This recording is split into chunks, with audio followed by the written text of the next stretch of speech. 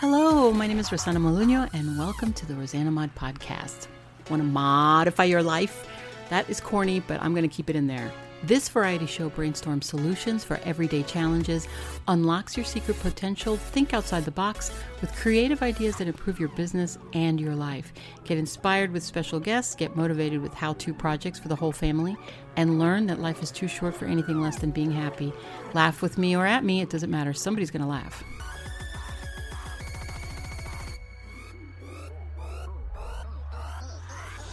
Welcome to the Rosanna Mod Variety Pod. This is your vessel and host, Rosanna Molinho, aka Rosanna Mod Online. Today is episode 104, 104, and we are going to update you on Coco's recovery from eye surgery and also talk about dog surgery, cones, and how to feed them, and add some drug information in here. So this is going to be a pretty packed little show for your little fur baby, whether it's a dog or a cat, I don't know, but the cones do work for for dogs and cats alike. So we'll start by updating you. Wednesday, May 5th, 2021, Coco had her eye surgery.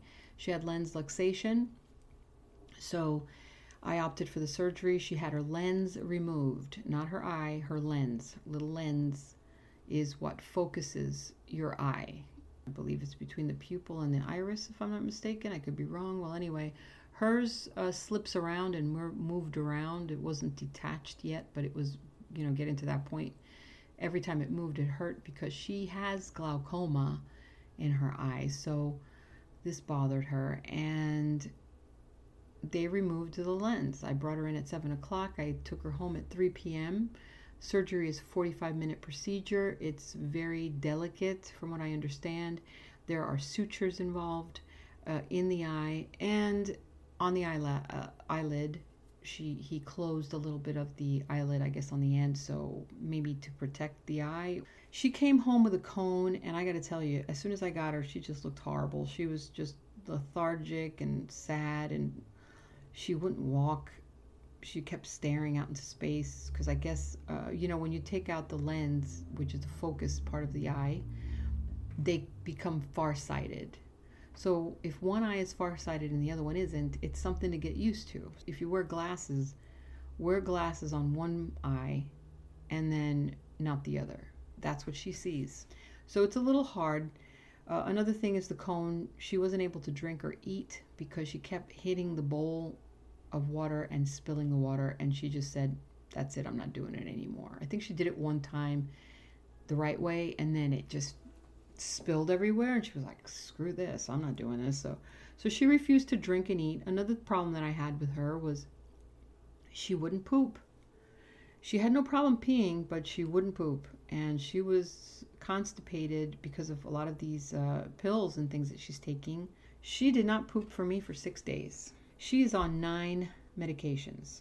The first one is ketorolac, which is an eyedropper, relieves itchy eyes and inflammation 4 times a day. The next one is ofloxacin, eye drops 2 times a day. This is for eye infections. The next one is dorzolamide, which is for glaucoma and also used for humans. I think they're a little different for humans. This one is 2 times a day. The next one is tacrolimus, which is for dry eyes. Put on both eyes 2 times a day. The next one is Optix Care. It's a lube. It's for itchy and dry eyes. Put it on both eyes 2 times a day. And then I wait an hour and I give her sodium chloride, which comes in a little tube. It's like a ointment, which I love that word. Put the little tube inside your hands. It's a little metal tube, and just warm it for as long as you can, because it works like kind of like honey. The warmer it is, the more liquidy it becomes. I don't know if that's a good example, but it's an ointment. The longer you keep it warm, the easier it comes out of the tube, is what I mean. Otherwise, it'll just come out like toothpaste, and they don't like that. I learned the hard way. I have to put it right on the eye. Sometimes she won't open her eye for me, and I just put it on the eyelashes, and when she closes her eyes, it goes in there. This restores electrolyte balance by rehydrating the eyes. So you have to wait an hour after I give her all the other eye drops, and then I give that to her. And then after that, you get the pills, which is the tramadol, which is an opioid. I believe humans take this too. Pain reliever, and half 2 to 3 times a day as needed. Clavomax, which is a pill for an infection, and that you have to give with food, and it is chewable tablet. And the last one is prednisone, which stops itching, and that one I would give half a pill 2 times a day for the first 3 days, and then after that it was half a pill every other day for 6 days. So yeah, Coco has not been happy. On top of everything else, she was constipated. So what did I do? I looked online. What do I give her for constipation? She never usually gets constipated. Pumpkin filling, they say. I just happen to have pumpkin filling. She refused to eat it. She does not like it. You're not supposed to mix it with food, right? Okay, so I didn't mix it with food. So I got a dropper. It's a baby dropper, one of those little things that looks like a turkey baster, but they're smaller. And I mixed distilled bottled water with some pumpkin filling, made it into like a soup consistency, opened up her little cheek and put it in her mouth and squeezed it in. She didn't like it, but she got hydrated because she needed to drink. So every 20 minutes I would give her this. And then I went off and just did every 20 minutes with water. She wouldn't eat, so I had to feed her like a bird. And after every eye drop, I would give her a treat. So what does she like to eat? Well, when they're constipated, you don't want to give them anything dry. You want to make sure that you give them something moist, like Caesar's, little duck food, which is, she really likes the duck one. And it's like a pate. And every time I gave her an eye drop, I would give her a little piece of duck food. And that and turkey. I have turkey breast that she likes also. After doing this, I realized, she's not eating and she's not drinking because of this stupid cone. She just kept banging it into the wall. She kept hitting the door. She kept hitting the edges of the doorway. She kept just, when she goes to the bathroom, she likes to put her head down and it would hit the floor, it would hit the pee pad, and she would just stop doing what she's doing. So it freaks her out. I said, you know what? You're going to the bathroom one way or another. So I called the vet emergency after 4 days that she hadn't gone to the bathroom, hadn't pooped. And they told me if she's not vomiting, then it's not really an emergency. If she's eating and drinking and not vomiting, then she's okay. It's just constipated. There's a block there. I looked online. I found this lady that rubs the belly. I've been massaging her belly, by the way, but I've been doing it wrong maybe. She was massaging it in a way that shows the intestines and how the movement that the bowel moves, in her stomach before it comes out. So you start by rubbing the inside of her stomach with her right leg, and you move up into like a U shape, and you go down to the left leg, so that U shape. And I just kept doing that over and over. And her stomach would gurgle, and then I would give her more water, make sure she's hydrated. Her stomach would gurgle. She would fart. I'm like, oh my God, I've never been so happy to smell farts. Really, when you smell farts, it's like gross. But to me, I was like celebrating. Oh my God, where's the party, right? If you go poop, I'm going to buy pizza, She didn't poop until Monday. So she hadn't pooped in 6 days. And the reason that she pooped was because I gave her an enema. How did you give her an enema, Rosanna, you ask? Well, it's real simple. I have a baby, those nasal bulbs, plastic, what do you call them? Okay, nasal aspirators, nasal suckers, whatever you want to call them. They're like bulbs, and they're used for taking the boogies out of babies' noses. Okay, that's her enema thing. I make sure it's clean. I always have baby things for her. I've always had them. She's had, she has syringes, little plastic syringes. She has the little baby dropper, which it looks like a turkey baster, but it's small. And then she's got this nasal sucker, which is for the enema. I've used it on her before, but she rarely gets constipated. I can honestly say I've used it maybe twice in her whole life. I get warm water, distilled bottled water. I warm it up in the microwave, just make sure it's warm, not hot. And that's all I do. I put a little bit of water in there. I don't fill it up. I just put maybe, I don't know, I can't measure it because I don't measure. So it's just a little bit, a little squirt, okay? I gave it to her twice that day. And once in the morning, and I waited 15 minutes. I thought, okay, you're going to go now, right? No. She goes over to the pee pad. She walks around in circles, looks like she's going to go, squats, and then stops. I'm thinking, okay, you got blockage. So I put olive oil in her butt, not inside her butt, but I rubbed it on her butt. And then I gave her a half a teaspoon of olive oil to eat. How did I do this? I mixed it in with her wet food, and I put it in my hand, so like a little pouch of olive oil and wet food, and she just licked the hell out of my hand and ate all of it because she was hungry. So I think it was a mix of the massaging, the olive oil, the water, and also the Vaseline on the tip of the bulb with the warm water enema. It moved her for sure, because within 10 minutes she did. The funny thing is, she didn't even complain. That's how I knew she felt good. She was like, oh, this is nice, this little warm water. She moved, she jumped a little bit, but she didn't complain like she normally does or run away. So I think it helped her somehow. As soon as I did it, I'm telling you, within 10 minutes, I wish I could post the video, but I can't because it's really gross. She got on that pad, and she must have dropped like 5 pounds of poop. I mean, honestly. And it wasn't hard. It was normal. It wasn't wet. It was just normal. A little bit of wet, but not a lot. And then she went again a couple times. She's been going every day. I mean, at least 2 times a day now. She went Monday, Tuesday. Today, she went this morning, and it came out like 4 or 5 little balls, little hard balls. So I'm thinking there's like a little bit of blockage in there from before. So I'm gonna wait tonight and see how it comes out. If it doesn't come out, if it still comes out hard like that, I'll just give her a little bit more, but real careful. Like, I don't want to do too much. And that's really it. Oh, special.